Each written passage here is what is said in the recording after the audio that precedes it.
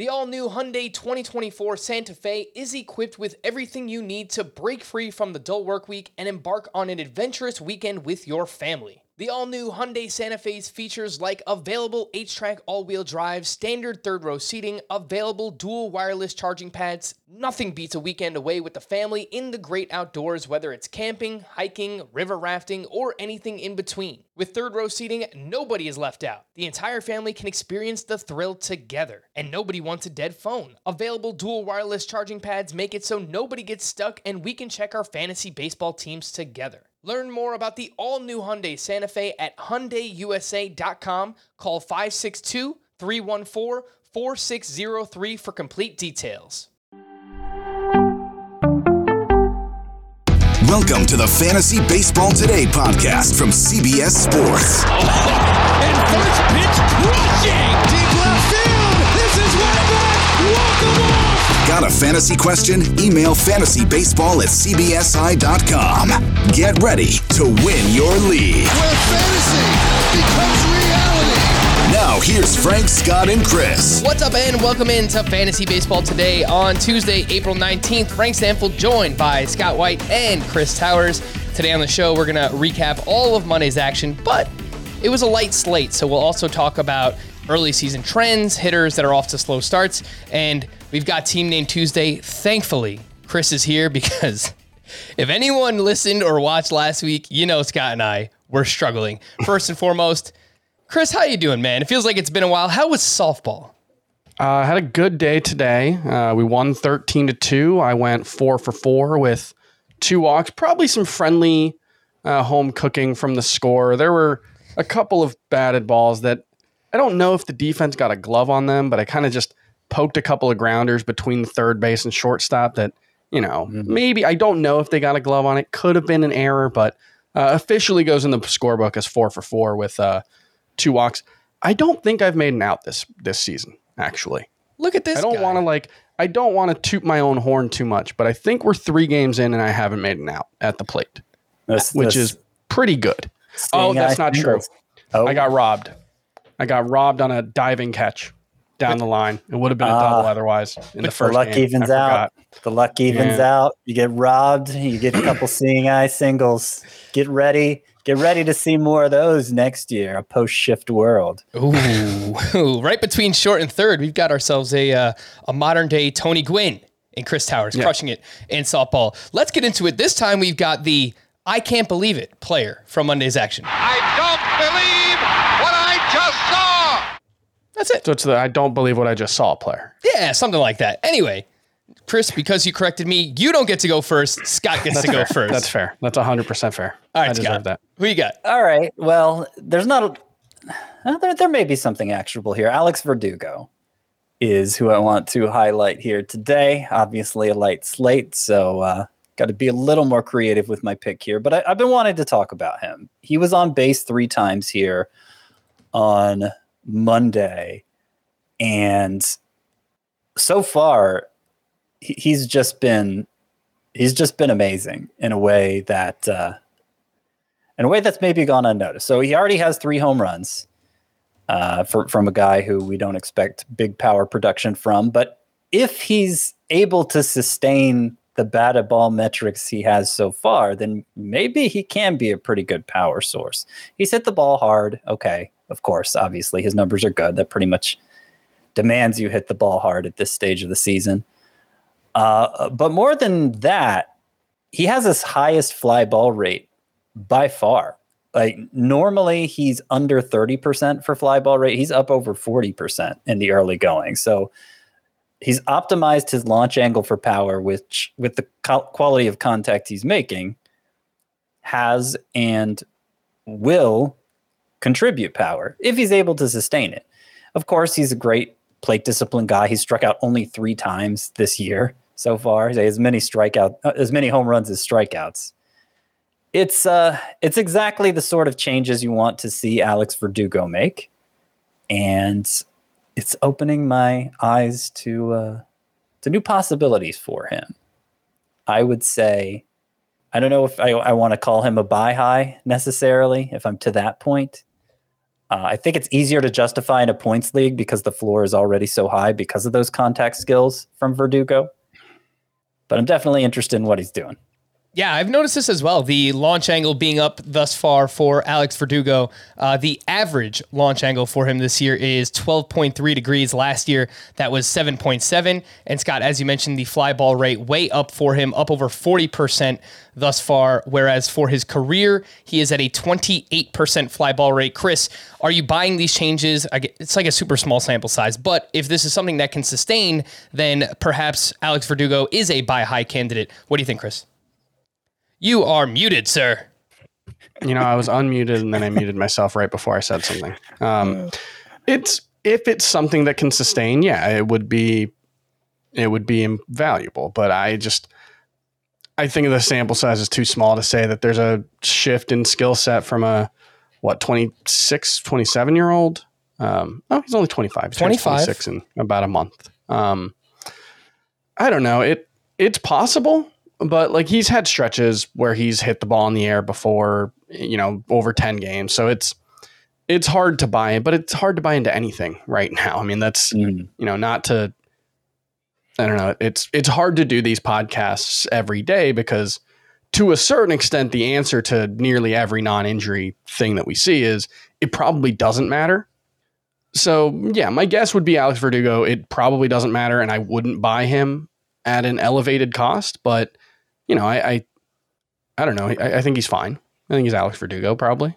Yeah, I mean, for a lot of the players that we're talking about early on, you're right, Chris. I mean, some of the stuff is not going to be actionable. It's smaller samples. But if I have Alex Verdugo on my team and I see what he's done thus far and hitting 3 home runs and putting the ball in the air, then I feel good that he's on my team, and hopefully this can lead to a breakout season for Alex Verdugo. So I mean, right from an actionable perspective, Chris is right. I wouldn't buy him. I wouldn't if I had him on my team, I wouldn't be looking to sell him necessarily, but I wouldn't be banging down someone's door with an offer to go get him. Sure. Obviously, breakthrough seasons have to start somewhere, and I think there are more signs of it from somebody like Verdugo than I don't know who else is off to a hot start. Somebody like Steven Kwan. I don't know. Here's just the first name that came to my head. A name should immediately come to mind. I would expect Alex Verdugo will be better than Steven Kwan moving forward. And if I could trade Steven Kwan for Alex Verdugo, I would do that. Well, that wasn't the point I was trying to make. Sure. Right. I obviously my point fizzled out clearly because I couldn't get an example on the spot. Yeah. Anyway, that's fine. All right. Well, Chris, let's move on to your whatever I called it. I don't believe it. Player of the day.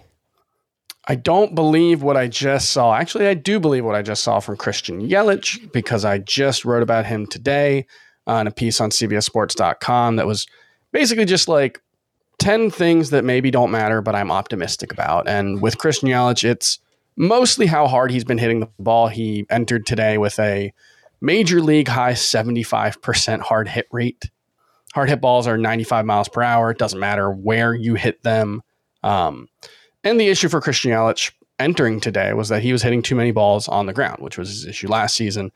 But the reason I was optimistic was mostly just, look, he's 86th percentile on sprint speed. He's 87th percentile max exit velocity, 86th percentile on average exit velocity. At the very least, I think the concerns that the back injury was going to hinder him in a way that would limit his skill set, I think those are looking unfounded. Now, maybe it's possible that the back injury last season makes it so he can't hit the ball in the air, but he's been hitting the ball really well so far this season. Yes, there's been too many ground balls, but he's hit his first home run of the season today, 429 feet. He also had a 408-foot double the other day that he probably should have hit 410 feet if he wanted a home run because it was to the deepest part of the park. I think that same day he might have had a 388-foot or 404-foot double, something like that. Either way, I think there were signs that something was happening with Christian Yelich, that he's hitting the ball with authority, and that's a good thing. And especially because, we've seen him turn those ground balls into fly balls, or at least turn them into line drives. And At this point, I'm feeling pretty confident in Christian Yelich that he's going to be good. Probably very good. I don't think he's going to be the MVP level version of himself that he has been, but I'm not going to write it off entirely either, because there's a lot of potentially elite things that he's doing right now with how hard he's hitting the ball. And so at the very least, I just feel very, very good about where Christian Yelich is right now. All right, gets on the board in style with his first home run on Monday, that being a grand slam that traveled 429 feet. Scott, I think it's been a mixed bag. Obviously, it's good that he's hitting the ball as hard as he is, Christian Yelich, but 28% strikeout rate, that's a little elevated. The launch angle is down. So many ground balls. Do you have any early takeaways for Christian Yelich? Pretty much the same as Chris. Okay. Yeah, I put in some offers for him today, even before the grand slam. And so now they're probably less likely to be accepted. But yeah, I feel good with where Christian Yelich is. I wish he was elevating a little better still. That launch angle has, like a few days ago, it was up a lot higher than last year, but that's the nature of it being so early in the season that it can fluctuate drastically from one day to the next. Yeah, it probably went up a decent amount today because his launch angles today were like 22 and 28 degrees. And he has 22 batted balls total.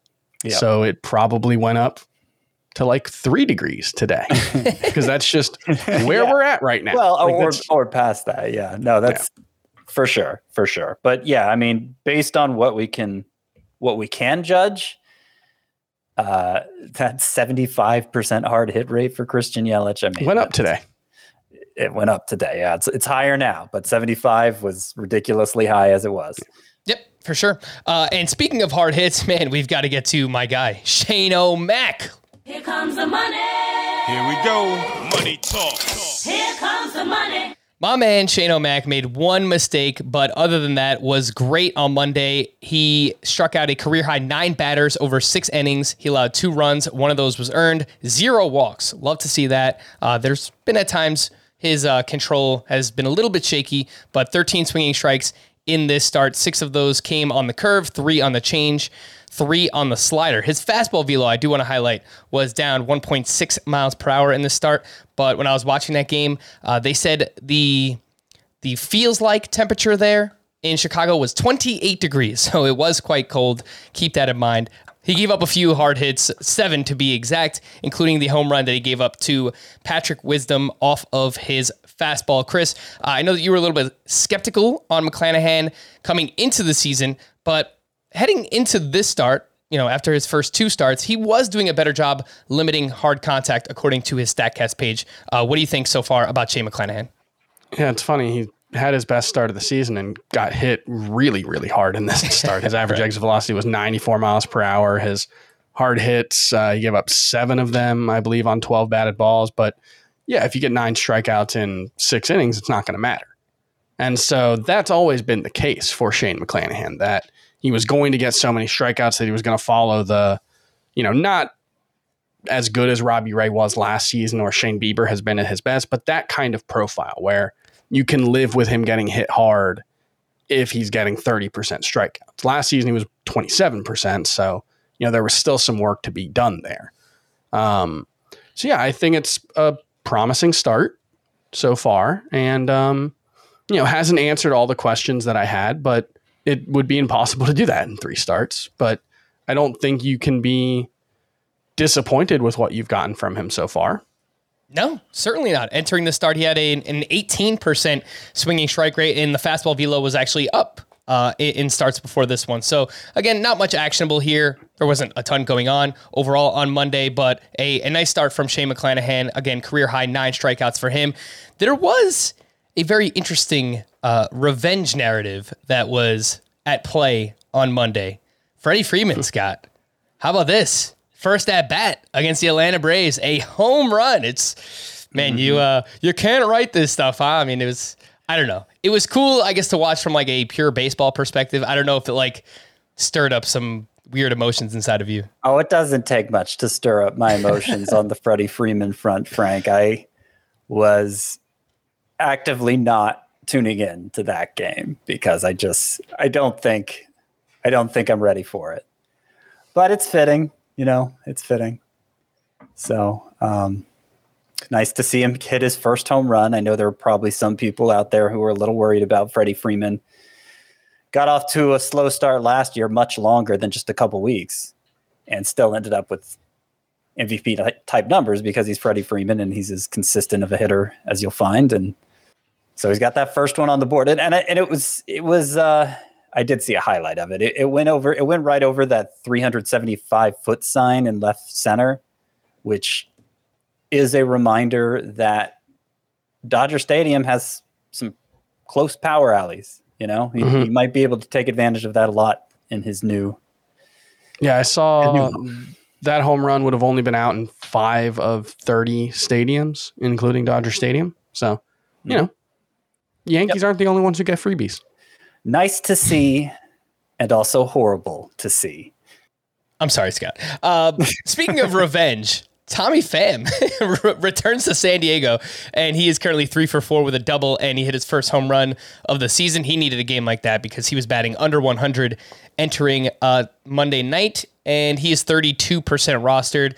I don't think he's a must-add by any means, but if someone dropped him in a 5 outfielder league, you might want to go and pick Tommy Pham back up.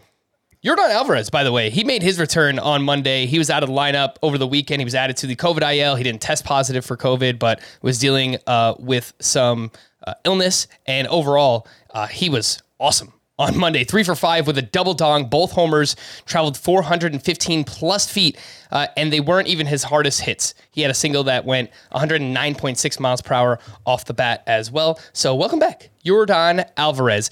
Let's take a look at some early season trends. This is something that I wanted to do, a couple of weeks into the season and just kind of see if there's any data available and learn what kind of ball they're using, if we know anything about that. And just so happened that Derek Carty, who is the creator of the bat projections, tweeted something out on Monday, which I think is very helpful to this conversation. So far, 2022 has the lowest home run rate over the past 5 seasons, and that is adjusted for weather, park factors, player quality, and the universal DH. So, people might be wondering, it's still early in the season, it's cold. Derek Carty added that at this point in the season, you kind of know what the home run rate is going to be. It stabilizes a couple of weeks into the season. And again, it's adjusted for all these different things. But so far, Chris, it's 4.3%. That's the home run rate, and that's the lowest it's been over the past 5 seasons. The actual home run rate is 3.8%. Yes. So it's even lower. So it's been adjusted up. Correct. Yeah. And it's possible that this is about the baseball that they're using, given that, what we've seen over the past 6 seasons now from Major League Baseball, where last season there were multiple different balls that were being used and nobody seemed to know which one was there seems to be there were production problems related to COVID. So they were mixing in old balls. We came to find out after the season. So that has to be part of it, is that they're more consistently used. Potentially part of it, but it's also, this was something that we talked about a little bit, but the humidors are being used consistently in every stadium now. I think entering this season, they were only used in about a third of them. And that was something that we learned maybe a week and a half, 2 weeks before the season, was that humidors were going to be used in every baseball stadium. And when you think of the humidor, what you think of is Coors Field and the effect that it's had to deaden offense there. But that's not necessarily the effect it would have everywhere. It's also had that effect in Chase because it's made the ball more humid in Chase Field. But one of the things that has been suggested is that in a place like Miami, it might increase offense because it's already a humid environment. A humidor would actually make the balls less humid. And thus, I don't know if it's less heavy but it would increase the coefficient of restitution, or I don't know, some sciencey thing that I'm not smart enough to understand. But basically, it would make the balls bouncier. And so, what we might be seeing at this point is that it's a colder time of the year and, maybe it's a wetter time of the year. I don't actually know the effects. But hopefully somebody smart will break this thing down in a way that I can understand. But right now, I think you can say that offense is down in in a way that is concerning, I guess. I don't know. It's weird. Yeah. It's a weird spot to be in. I haven't looked into like BABIP, because remember last April was just a disastrous month for offense, and BABIP in particular had dropped quite a bit. So specifically home runs is what we're focused on here. I don't know if it applies to offense in general. I haven't sensed that hitters are performing as horribly on the whole as they did last April. BABIP is identical to last April, 283. Okay. So Interesting. Low BABIP. yeah, I mean, I don't know what I wrote down, Chris. I don't know. You can correct me if I'm wrong, but I looked at the first 11 days of the season from last year, and it was 288, the BABIP. Okay. And then so far this season, looked at April just now. It's been 283. Home run to fly ball ratio, for what it's worth, the first 11 days of the season last year was 13.6%. So far this year, it's 10.5%. So that is quite a bit of a difference, 3 percentage points thus far. And the same thing was confirmed by Max Freeze. I encourage everyone to follow him on Twitter at Freeze Stats. And home run per barrel percentage, so how often a barreled ball goes out as a home run, is down about 9 percentage points compared to the first 11 days of the season last year as well. The average distance on those barrels is also down 4 feet compared to last year. So the early takeaways are, I think that they might just be universally using the deadened ball thus to this point in the season. And as a result, we're seeing power down a little bit. And overall, just offense, because it seems like there are very extreme outliers both ways. There's some hitters who are off to tremendous starts hitting, like for very high batting average, and then ones that are just dreadful thus far. And we'll talk about a few outliers of those players are later outliers. on. You know, like that's kind of I don't know if you learn much from outliers. You learn from the league wide trends. There's like you could have I guess outside of like 1968, when I think the batting average title winner was like 301 or something. Most seasons you have someone hit 320, even in bad offensive environments. So, you know, the outliers, you don't learn as much from those as you learn from taking a holistic look. And obviously it's still early, so you can't take too much out of it. But yeah, I haven't had occasion to like freak out about anyone yet because he's hitting 150. You know, maybe toward the end of April, I might start to get there if somebody's hitting 150. But, you know, I do wonder, like, you know, I mentioned Christian Yelich had that 408-foot double the other day. That's a situation where maybe that's a home run. That's probably a home run in a more conducive offensive environment. And, you know, that 10.5% home run to fly ball rate, that is more indicative of what we saw in the early 2000s. You know, I remember home run to fly ball rate being something that, like, if you were at 15%, that was pretty good. It wasn't elite, but it was pretty good. In 2019, 15% was average. 2020 was average. Last season was 14% was average, or 13.6%.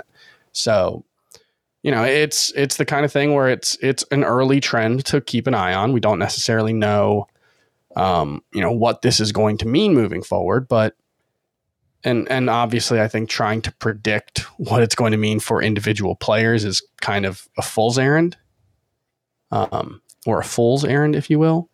But you know, it's something that's worth watching right now. But I don't think this is why Joey Votto's been bad, you know? Joey Votto. To name one specific player. I'm going to get to him. I was watching the Reds and Padres game, and the broadcast was talking about how he's already switched up his batting stance like 2 or 3 times this season, where he was closed off early on. He was trying to hit for power. Now he's opened up a little bit, and he's trying to make more contact. And then he strikes out a few more times tonight. We'll get to him in just a little bit. These are the biggest under and overachievers according to StatCast. Now, I'm not sure we can take much away from this. Again, it's so early on, but it might help fantasy managers feel better, or potentially worse, about these players. So underachievers, these are players with the biggest difference between their batting average, their actual batting average, and their expected batting average based on how hard they hit the ball, launch angle, trajectory, etc. So far, Kyle Tucker is hitting 121 with a 308 XBA. Luis Robert, 194. That's 342 XBA. Yordan Alvarez was hitting 200 entering tonight, goes out, has a monster game. His XBA was 331. Eddie Rosario, 0.034. That is correct. That is his batting average. His XBA is 162. So Let's go, Eddie Rosario. Pick it So up, buddy. being a big underachiever does not necessarily mean that you deserve much better results. Correct. And then Jesse Winker is another one on this list. 152 batting average with a 274 XBA. Scott, again, I don't know how much is actionable or you could take away from this, but again, like Kyle Tucker got off to a slow start last year and then he turned it around. We were telling everyone, please go buy if you can. Well, it was similar to this where the underlying numbers look great, even though that actual results were horrible. So, that advice goes doubles this year since we've already seen him pull out of it in this exact same way. But I mean, honestly, my opinion hasn't changed for any of these players. If you have one that Frank just listed and you're frustrated with how they perform so far, this is encouraging, I guess, except in the case of Eddie Rosario. Yeah, like I would drop Eddie Rosario. But I think he was like in a three outfielder league. I would drop Eddie Rosario, but he was fringy to begin with. So it's the kind of thing where 2 bad weeks can make him droppable anyway. It makes him droppable because in that sort of league, nobody's going to add him mainly. And while he's not hitting, especially. I wouldn't say, I still wouldn't say my opinion of him has actually changed. It's just, he was kind of fringy to begin with, as you said. And if these things hot, you'll have another chance at him. Yep. And one thing I will point out with these stats is Kyle Tucker's expected WOBA is almost double his WOBA. His WOBA is 227. His expected WOBA is 436. That's fun. The other thing I would point out in a more useful way, hopefully, would be that at this point in the season, given the trends that we've seen with home runs and the ball not traveling as far, you should expect more players to be underperforming their WOBA. Their expected WOBA and their expected stats in general than you normally would. Because if the ball is not traveling as far, the expected WOBA stat is calculated based on historic data. And so if the ball is traveling differently, a ball hit 95 miles per hour with a 15-degree launch angle will not travel the same way that it would have in the past. And so the expected numbers on that have to change. And so what you'll probably see from StatCast and from baseballsavant.com is at some point a recalibration of those expected numbers based on, once there's a big enough sample size, we'll see a bit of a recalibration of those, I would expect, in season to more accurately reflect the offensive environment that we're seeing. And so I believe league-wide expected WOBA is lower, or league-wide WOBA is lower relative to expected WOBA than any other April over the last 5 years, is what I saw someone say. That's partially a result of expected WOBA being calibrated to what we should, I think, assume is a different offensive environment than we're currently playing. If anyone wants to find these numbers and underlying statistics, baseballsavant.com is where you could find all of the StatCast data. One closing point on Eddie Rosario as the leader of his fan club. He has been awful in his career in March and April. 227 batting average, 675 OPS. Those are by far the lowest batting average and OPS by month in his career. So I guess he usually gets off to slow starts. Keep that in mind. Other notable names in the top 30 underachievers thus far. Tommy Pham was one of them entering Monday. Max Kepler, Jeimer Candelario, Gleyber Torres, Whit Merrifield, Jose Abreu, Mitch Haniger, and Joe Adele. A few overachievers thus far. Owen Miller batting 500, 327 XBA. That's still very, very good for him. Yeah, that's the kind of thing. If you're hitting 500, you're overachieving. Sure. Like it doesn't that you can have if you're hitting that high, if you've got a 0 ERA, you've gotten lucky. That's just true. Even it doesn't really matter. Owen Miller still looked really good so far. Oh yeah. The math of baseball doesn't allow anyone to hit 500. That's basically what that's saying. And conversely, it's really hard to hit 034 in the case of Eddie Rosario. And exactly. The math of baseball doesn't really allow for that unless you strike out every time. Owen Miller, by the way, I saw an article earlier on Monday that he worked on a bunch of different things with his batting stance and mechanics in the offseason. So that's partially why we're seeing these results early on. Yeah, for sure. I added him in TGFBI. Yeah, he was one of the most added hitters this weekend. I think he's up to like 65% roster now, and makes sense to me. His teammate Miles Straw batting .333. That's with a .204 xBA. Seiya Suzuki hitting .385. .268 is the expected batting average. Don't go trying to sell high on Seiya Suzuki. I think he might be awesome. Jose Ramirez is hitting .457. That's with a .349 xBA. Jazz Chisholm is hitting .318 with a .222 expected batting average. Scott, I guess it probably, maybe it doesn't bring you joy. I don't know if you want to see someone like Jazz Chisholm fail, but he's someone you had on your bust list, and so far these numbers bear it out that he's been lucky. Well, I would say that, you call these the biggest overachievers in just a pure numeric sense, but the ones who actually have a bad xBA are the ones I'm most skeptical of, even before you told me these numbers, and that's Miles Straw and Jazz Chisholm. You mentioned Seiya Suzuki. What you didn't mention is his X-slug, which is 718. Yeah. I think he's slugging over 800 overall, is what I saw earlier. Yeah, I'll check back in on that, but I don't. Without including today's stats, he's slugging over 900. He's probably doing everything well right now. Like, he's striking out a little bit more than you want to see, but like on the whole, Seiya Suzuki's done everything he possibly could to answer the question of whether he belongs. He is slugging .929 as of Monday, so that's pretty good. Pretty good for Seiya Suzuki there. A few other notable names which I saw in terms of overachievers thus far: Brian Hayes, Freddie Freeman, Randall Grichuk, Ian Happ, Chris Bryant. Again, doesn't mean that you have to go out and try and sell these guys, but just to keep that in mind, that so far that is what StatCast is telling us. Let's hit a quick break, but first, join our Facebook group. If you haven't already, just go to facebook.com/groups/fantasy baseball today, and you can join our community, people asking questions all the time, waiver wire, trades, and just discussing it, having fun. People are throwing memes in there. They're making fun of me. It's great. So far, it's been awesome this season. Again, that's facebook.com/groups/fantasy baseball today. We're going to take a quick break, and we'll return right after this. Robert Half research indicates 9 out of 10 hiring managers are having difficulty hiring.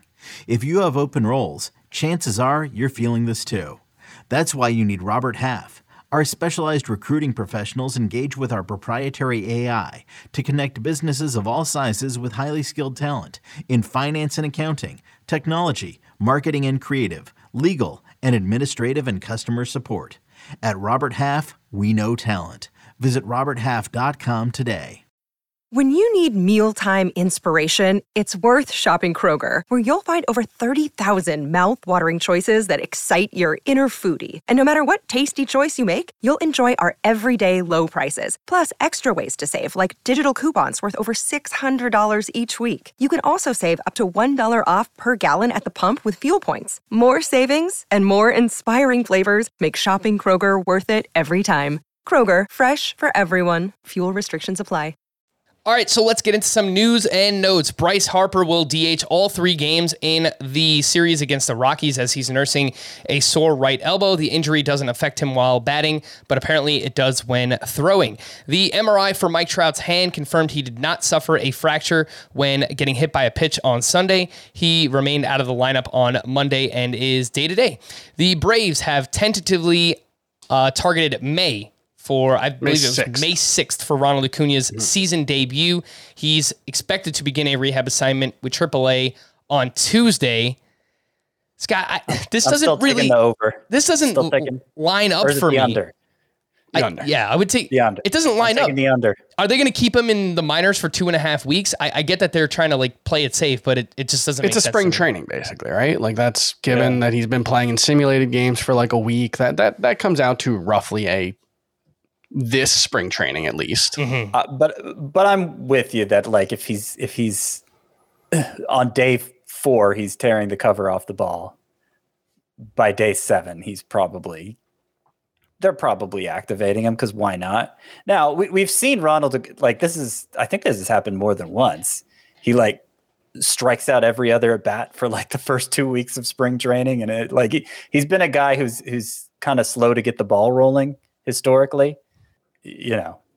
That might happen too, but Yeah, there comes a point, especially now that the DH is available. If they don't want to necessarily have him in the outfield every day, they don't have to. If he's hitting, like, he can help because they're trying to win. For Jose Altuve, he exited Monday's game with a strained left hamstring. They're calling him day-to-day, so we'll pay close attention there. Unfortunately, if you play in a weekly lineup league, I'm not sure how much more you'll get out of Altuve this week. Wander Franco was scratched from Monday's game with a tight quad. They said he's expected back on Tuesday. Twins manager Rocco Baldelli said that Byron Buxton is, quote, very optimistic about how he's feeling right now. Chris, you weren't on yesterday. Do you have any quick thoughts on Byron Buxton and his injury?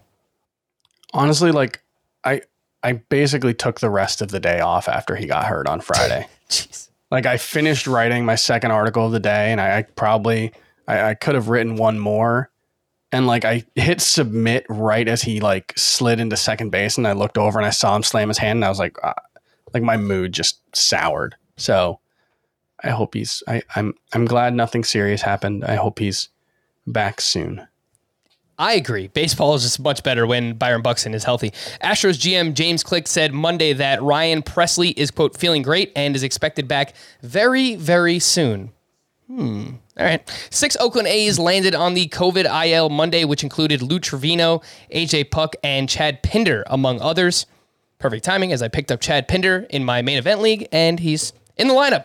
Don't have another option. John Gray will be activated from the IL Tuesday to start against the Mariners. Lance McCullers was transferred to the 60-day IL because of that forearm injury he suffered last postseason.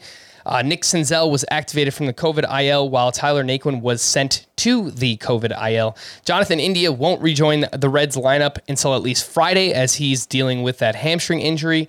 Anthony Rendon. I don't understand. Yeah, they could have put him on the IL right away. Yeah, doesn't. I don't understand. It's the Reds. I mean, they do a lot of things that I'm sure they don't even understand. Anthony Rendon was scratched from Monday's lineup with a stomach bug, and 3 games were postponed due to weather on Monday. The White Sox, Guardians, the Diamondbacks, Nationals, and the Giants and the Mets. Unfortunately, we had to wait one more day to watch the baby goat, Tyler McGill, get back on the mound. What is up with these guys? I'll alternate players so that we can get through this rather quickly and recap Monday's action. But Scott, we're getting a lot of questions about Brendan Rodgers, someone you liked coming into the season. He went 1 for 3 with a walk on Monday. He's batting 118. Anything that stands out in the profile early on for Brendan Rodgers? I mean, everything looks bad. Right. But I'm not ready to change my opinion based on that. I think he's just had a bad couple weeks. And scanning ahead to every name on this list, that's basically going to be my take for all of them. So I know that's boring, but I think it's the most prudent course to take. For Brendan Rodgers specifically, I remember I read something on Baseball America in spring training, toward the end of spring training, where Baseball America primarily deals with prospects, and they have a lot of relationships with scouts and whatnot. And they were asking which players have really stood out in spring training. And a lot of the ones they talked about were prospects, but Brendan Rodgers was on that list too. Like, a lot of scouts liked what they were seeing from him, thought he was about to take a big step forward. And I don't think, of course, I liked him even before reading that, but I that's just more reason to not let, less than 2 weeks of data sway you. All right, Joey Votto went 0 for 4 with 2 more strikeouts on Monday. He is batting 105. Chris, this one's a little bit different because Votto is 38 years old, so it just kind of feels like it could fall off at any point. I don't know. What do you think about Joey Votto? He's using a weird bat. That's true. None of you guys have seen his bat. I thought it broke.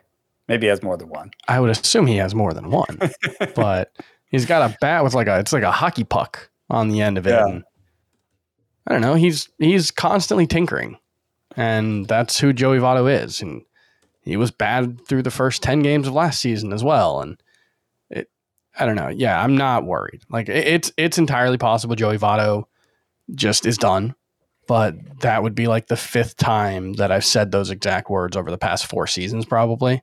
And it hasn't been true yet. So I'm inclined to believe that it's not true. And you tweeted out this stat that I thought was that kind of makes the point through 11 games last season, Joey Votto's slash line was 178, 213, and 311. And you see the year he went on to have. Yeah. So, yeah. Yeah, he had a 981 OPS from the 12th game on. And he also, during that stretch, that 120 games or whatever it was, because he missed some time, he had another 11-game stretch where he had like a 500 OPS. These things just happen. Yep. You know? I'm inclined to give Joey Votto lots and lots of benefits of the doubt. Yeah, I mean, the biggest reason we're doing this is probably just to calm everyone down, because a lot of people are just freaking out right now about their players, and I get it. Like, you want to see your team perform well early, so I mean, it's only natural that you'll feel this way. But there was professional athletes by their nature are not particularly great at accurately assessing their skill set. A lot of the times, you don't become Joey Votto if you like to get to the major leagues. You kind of have to have an inflated sense of self-worth to a certain extent. But I think Joey Votto is one of the guys who seems to have a pretty good sense of who he is at all times. And I remember a quote from him this offseason where he was talking about like reinventing himself as a power hitter last season. And I think he said something like, if I couldn't have done that, I would have retired. So like, I think Joey Votto's gonna be fine. All right, so I'm just gonna couple all these players together, and you guys just let me know if you're actually worried about any of them. Marcus Semien, Carlos Correa, Kyle Schwarber, the Beefcake, another 0 on Monday in Coors Field too, man. He's batting 125. And then Luke Voit went 0 as well, I believe. I'll pull that up, but he was batting 167. Scott, anything worrisome here? Semien, Correa, Schwarber, Luke Voit? Well, I think the one people might expect me to worry about is Marcus Semien, since I had him as a bust candidate for as long as we were talking about it, basically. And I mean, this could be that playing out, but I'm not ready to say it is, because it's much more likely to just be a slow start. And in fact, I was actually going through in some leagues trying to make some offers on early season underachievers who people may be panicking on, because I was receiving some offers in leagues that I was accepting. And I thought, well, you know what? Maybe I should be proposing these deals too. And Marcus Semien was a name I gravitated toward. As somebody not, hoping to get him at a discount is what I was trying to do, because I wouldn't want to pay probably what they drafted him for, because I had him on my bust list. But if I can get him for 75 cents on the dollar, I'm happy to do it. And then you could conceive of a world in which Marcus Semien is especially impacted by a ball that travels 5 feet less on barrels or whatever. But like, you would have also expected that to be the case when that happened last season, and he had a 40 homer season. So I don't know.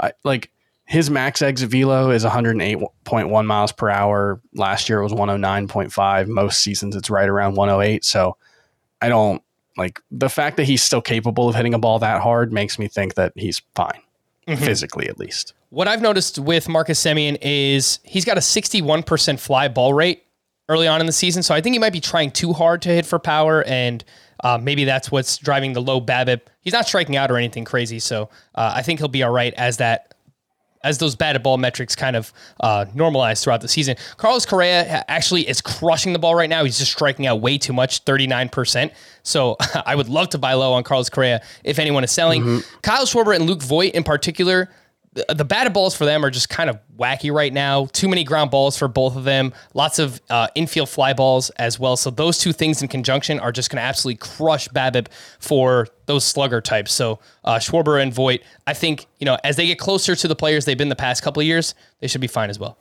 The thing I would say about Voit, I think in particular among this list, he's probably the only one who's really at risk of this. And I would also add that with the underachievers list with, I don't know, maybe someone like Gleyber Torres or Joe Adell, who were on the underachievers list, is like the only reason I would really be concerned about it right now is for the potential of them losing playing time. And I don't think that's going to happen with Luke Voit, but it's possible. So that would really be just that a slow start, with Joe Adell especially. I do think he's underachieving, but it's also possible that like a slow start and underachieving costs him playing time.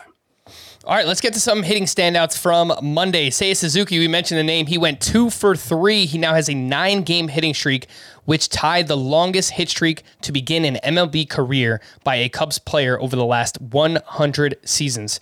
Seiya Suzuki might just be a superstar, as I mentioned on yesterday's podcast. Manny Machado, he's in fuego. He got off to a slow start, the first 3 or 4 games. Now he has got going 3 for 4 with a double, hit his second home run of the season on Monday. You let me know if you guys are looking to add these players anywhere. Nick Madrigal went 2 for 4. He now has 8 hits over his last 4 games, and he's batted either first or second in the lineup in each of those 4 games. He's 34% rostered. Josh Lowe with the Tampa Bay Rays, 2 for 4 with a run scored, RBI, his first career stolen base. He's striking out a lot, but I think some people might be dropping him because the roster rate down to 48%. The other name on this list, probably for deeper leagues, well, definitely for deeper leagues, Diego Castillo with the Pirates, not the Mariners. He went 2 for 4. He hit his first career home run. He's only 11% rostered, and he's hitting the ball pretty hard early on. So, Scott, Nick Madrigal, Josh Lowe, Diego Castillo, looking to add them anywhere. I mean, Josh Lowe is the most interesting. I understand why he's been dropped until he gets hot. It's really hard to roster him in a 3 outfielder league, but in all 5 outfielder leagues, he should be rostered. He's hit the ball well. He's drawn walks. He's played a lot more regularly than I thought he would with the Rays. And I actually had him among the top 10 sleeper hitters for this week. So it's nice to see that at least through Monday, that's gone well. I have almost no interest in Nick Madrigal, because if power is going to be in shorter supply this year, I'm using this time of year to accumulate as much of it as I can. And your guy gets 0 from Madrigal. And I don't think he's going to steal bases. Mm-hmm. Yeah. Like that's his sprint speed is down to 65th percentile. So, and he's stolen 3 in his career. So yeah, I don't know if this is a hot take, but if I was looking for a middle infielder right now, I'd rather have Tyler Wade. Tyler Wade. Sorry. Tyler Wade. Yeah. Okay. He's been playing more with the He's been playing pretty much. David Yeah. Fletcher. And he's got 2 steals and 4 stolen base attempts. So I'd rather, or Jorge Mateo, who's widely available too. Yep. I think those are both names to target there. Madrigal, speaking of David Fletcher, just mentioned him. He feels very David Fletcher-esque. So, good bat to ball skills. He doesn't strike out, but doesn't really David offer Fletcher much else. stole 15 bases last season. Yeah, I'm not even sure Madrigal's going to do that. No, that's a good point. Let's hit on some pitchers from Monday quickly here. Again, we'll alternate. Scott, Kyle Hendricks, another mixed bag against Tampa Bay on Monday. 4 1/3, 2 runs, 6 strikeouts. He had 13 swinging strikes.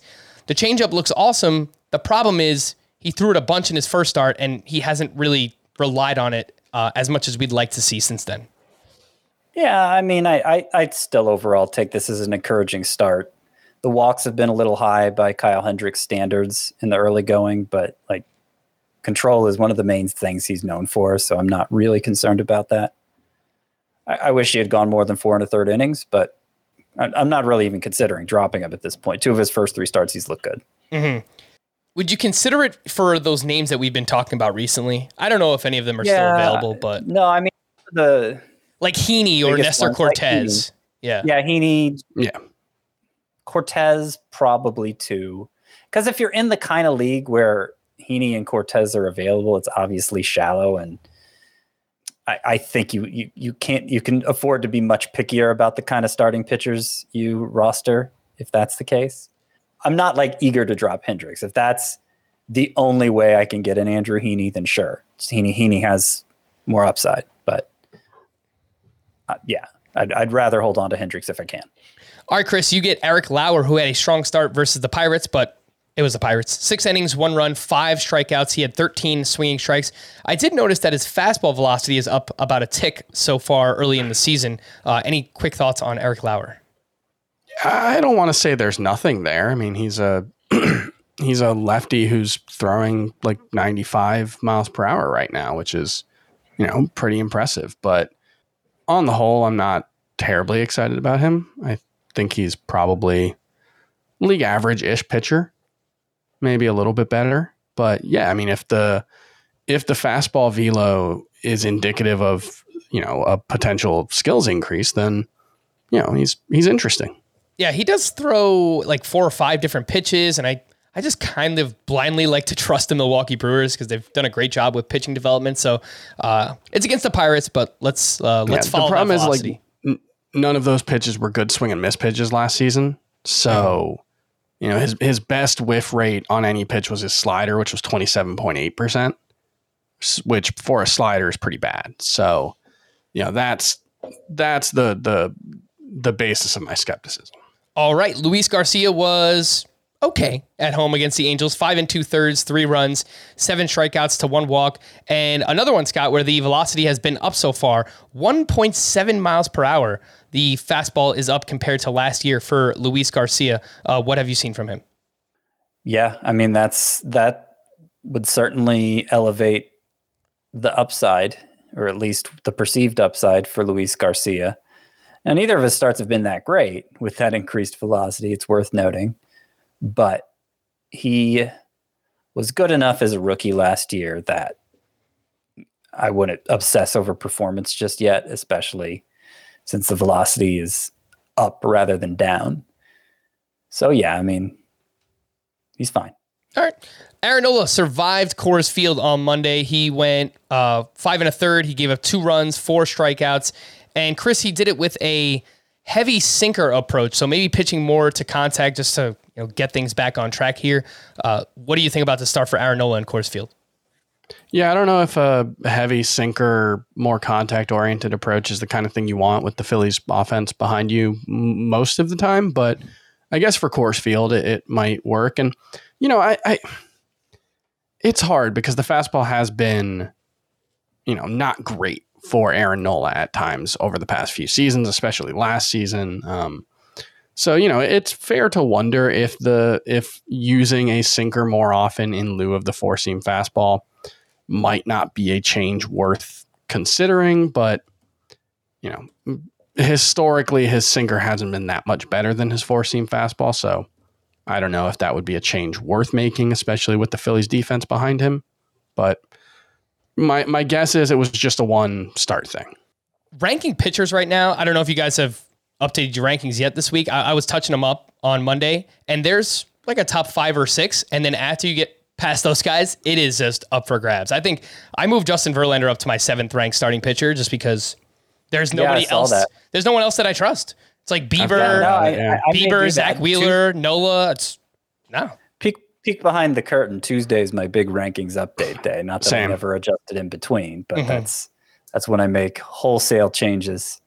And I could see doing that with Verlander too. Yeah. Let's go, Scotty. Let's get back to Monday. Nick Lodolo, he racked up some whiffs at the Padres. Overall, the results weren't. It was a mixed bag. It was 5 innings, 3 runs, 8 strikeouts, 16 swinging strikes.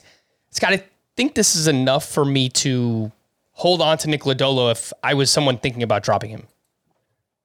Yeah, I mean, we can't be confident he's going to stick around. They're about to get some pitchers back. True. But until they actually send him down, I agree that this was more encouraging than not. The results could have been better. They weren't bad. But yeah, 16 swinging strikes on 90 pitches. And especially the way he got those 16 swinging strikes. 6 on the sinker, 7 on the changeup, 3 on the curveball. That is definitely what you like to see. Mm-hmm. And he has a 57% ground ball rate through 2 starts. This is Nick Lodolo. So if he's getting whiffs and ground balls, that is a perfect combination. That's exactly what you want to see. Sean Manaea, strong again against the Cincinnati Reds. 6 innings, 1 run, 6 strikeouts. He had 15 swinging strikes on 78 pitches. And Chris, he has now turned in a quality start in each of his first 3 Padres starts. This is Sean Manaea.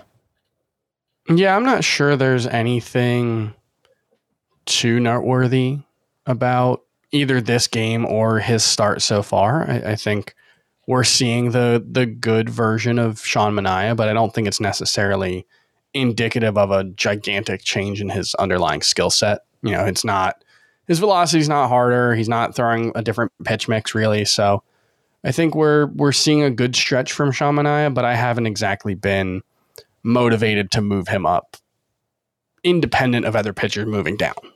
Same. Yeah, I liked Sean Manaea quite a bit, and I have a lot of shares, but there's nothing that really stands out. The fastball velo is 90.4 miles per hour this year, and part of the reason I liked him so much is he was around 92 last season. So honestly, it's actually a little bit discouraging where his velocity has been. Last one here, Frankie Montas turns in a quality start as well against the Orioles. 6 innings, 1 run, 5 strikeouts. And Scott, so far the splitter usage is up even more now than it was over the second half of last season.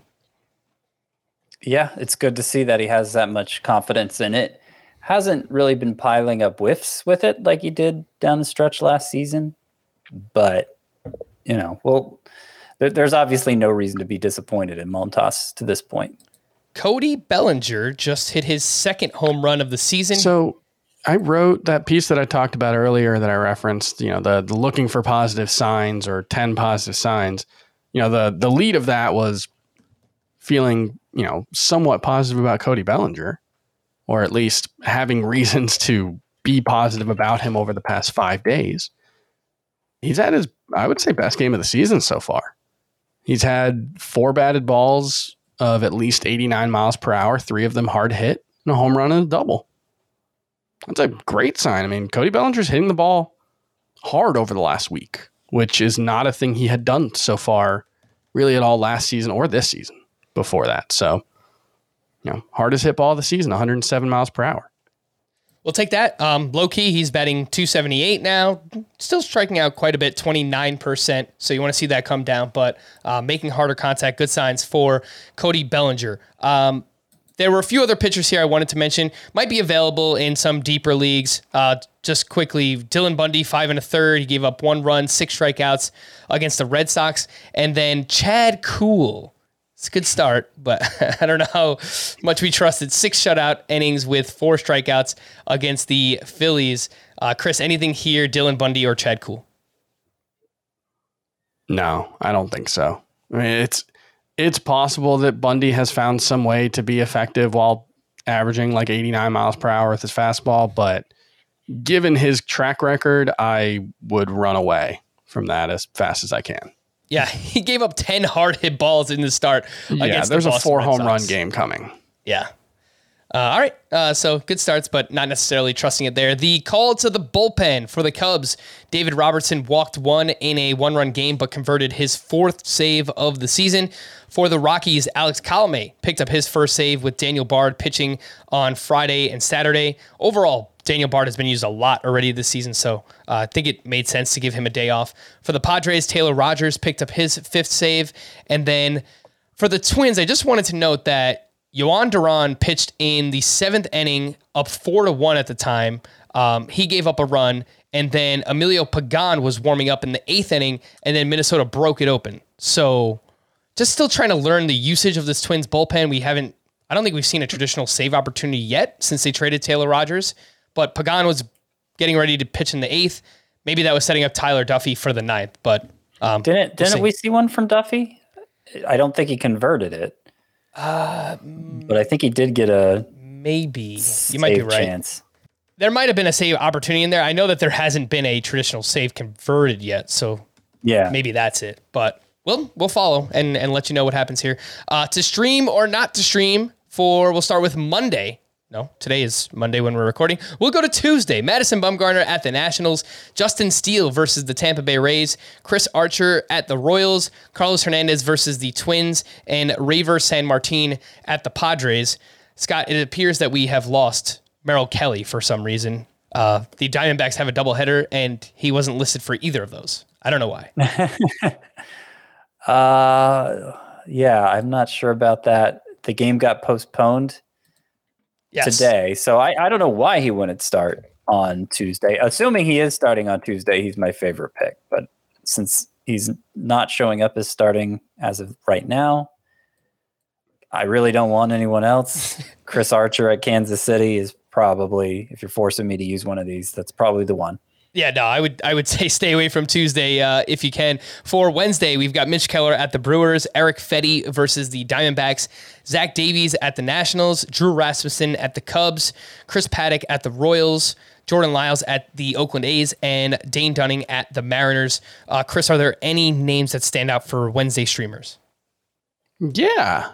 I don't think I would want to use Mitch Keller, and I'm pretty discouraged with the way his season started, but I think Drew Rasmussen against the Cubs is pretty interesting.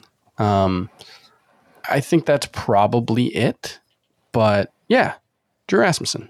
I think that is fair. Merrill Kelly is now up to 72% rostered, and a quick Twitter search tells me that, yes, there was an updated rotation for them. Bumgarner will pitch game 1 tomorrow. On Tuesday, Tyler Gilbert will pitch the second game. Merrill Kelly will pitch on Wednesday. So if he's available, then he's our top streamer for Wednesday. So we lost a 2-start Merrill Kelly. You're right. Frustrating. No good. That stinks. All right. That's not going to help my Tout Wars team. Yeah, I've got him. I tweeted this out late last night. I wound up in a tie in my home league, a points league with an 11-day scoring period with my dad.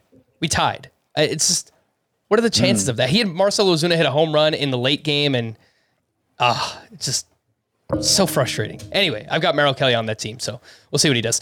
Team Name Tuesday, let's wrap up here. This one's from Anthony. Tinder Schwindlers and OnlyFans. Swindlers. But I wanted to say it like Schwindel. But well, complete the whole name. Tinder Swindlers and OnlyFans. Yeah. That's pretty good. Pretty good. This was from Sheldon. Once wit, Bryce shy. Yep. Anytime, it's a reference to Last Christmas. Anytime we get Last Christmas on here, I'm about it. Next Once one. Bitten and twice shy. Stop Me Up. Yeah. Is the other team name from Sheldon. From Ian, Luke, I am your Padre. Yeah. I like that. From David, these are in remembrance of Taylor Hawkins, who recently passed away, drummer for the Foo Fighters, and before that, Alanis Morissette. So rest in peace. McHugh ought to know. It's good. Yeah. Brad Hand in my pocket. Because I got Brad Hand in my pocket. Go on. Ever Longoria. Yep. O'Hearn to Fly. I like that one. Duval My Life. Mm-hmm. One of these O'Days. Mm-hmm. There Goes My Barrero. That's good. From Jordan. It would be easier if it was a basketball podcast, because then you could just do Tyler Hero. Right. But still, good. Yes. Make do with what you have. From Jordan, Taekwon Bo. Mm-hmm. From Mark, these are for our country music fans out there. Way Down Yonder with Yusei Kikuchi. Sure. Friends in Low Places. Yep. Seth Beers and Sunshine. It's actually pronounced Low Places. Oh, Friends in Low Places. Okay. Seth Beers and Sunshine. I was thinking whiskey for my friends, Seth Beer for my horses. There's probably another one that you could probably throw another name in there. Yeah. I mean, there's going to be lots of beer songs, I would imagine. Yeah. Country music. Connor Jolene. I like it. All right. From Derek, Connor I. Joe. Very good. I think you sang that once earlier in the offseason, Chris. I think so. Because of Connor Joe. From Nick, Quaner Joe. Yep. Like it? That's pretty much what the first 2 weeks of the fantasy baseball season have been about. From Bernard, Say Ya Ain't So. Yep.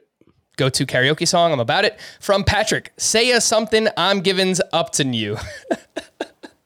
I don't know what that... I know that's a song. I don't know what song that is. I'm saying something, I'm giving up on you. Something like that. I probably butchered it. That sounds right. This one's from Mike. We'll wrap here. Quan Lake.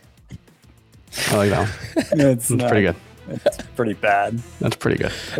It's so bad, it's almost good. Yeah. Exactly what we think about John Sterling here on the podcast. For Scott and Chris, I am Frank. Thank you all for listening and watching Fantasy Baseball today. We'll be back again tomorrow. Bye-bye.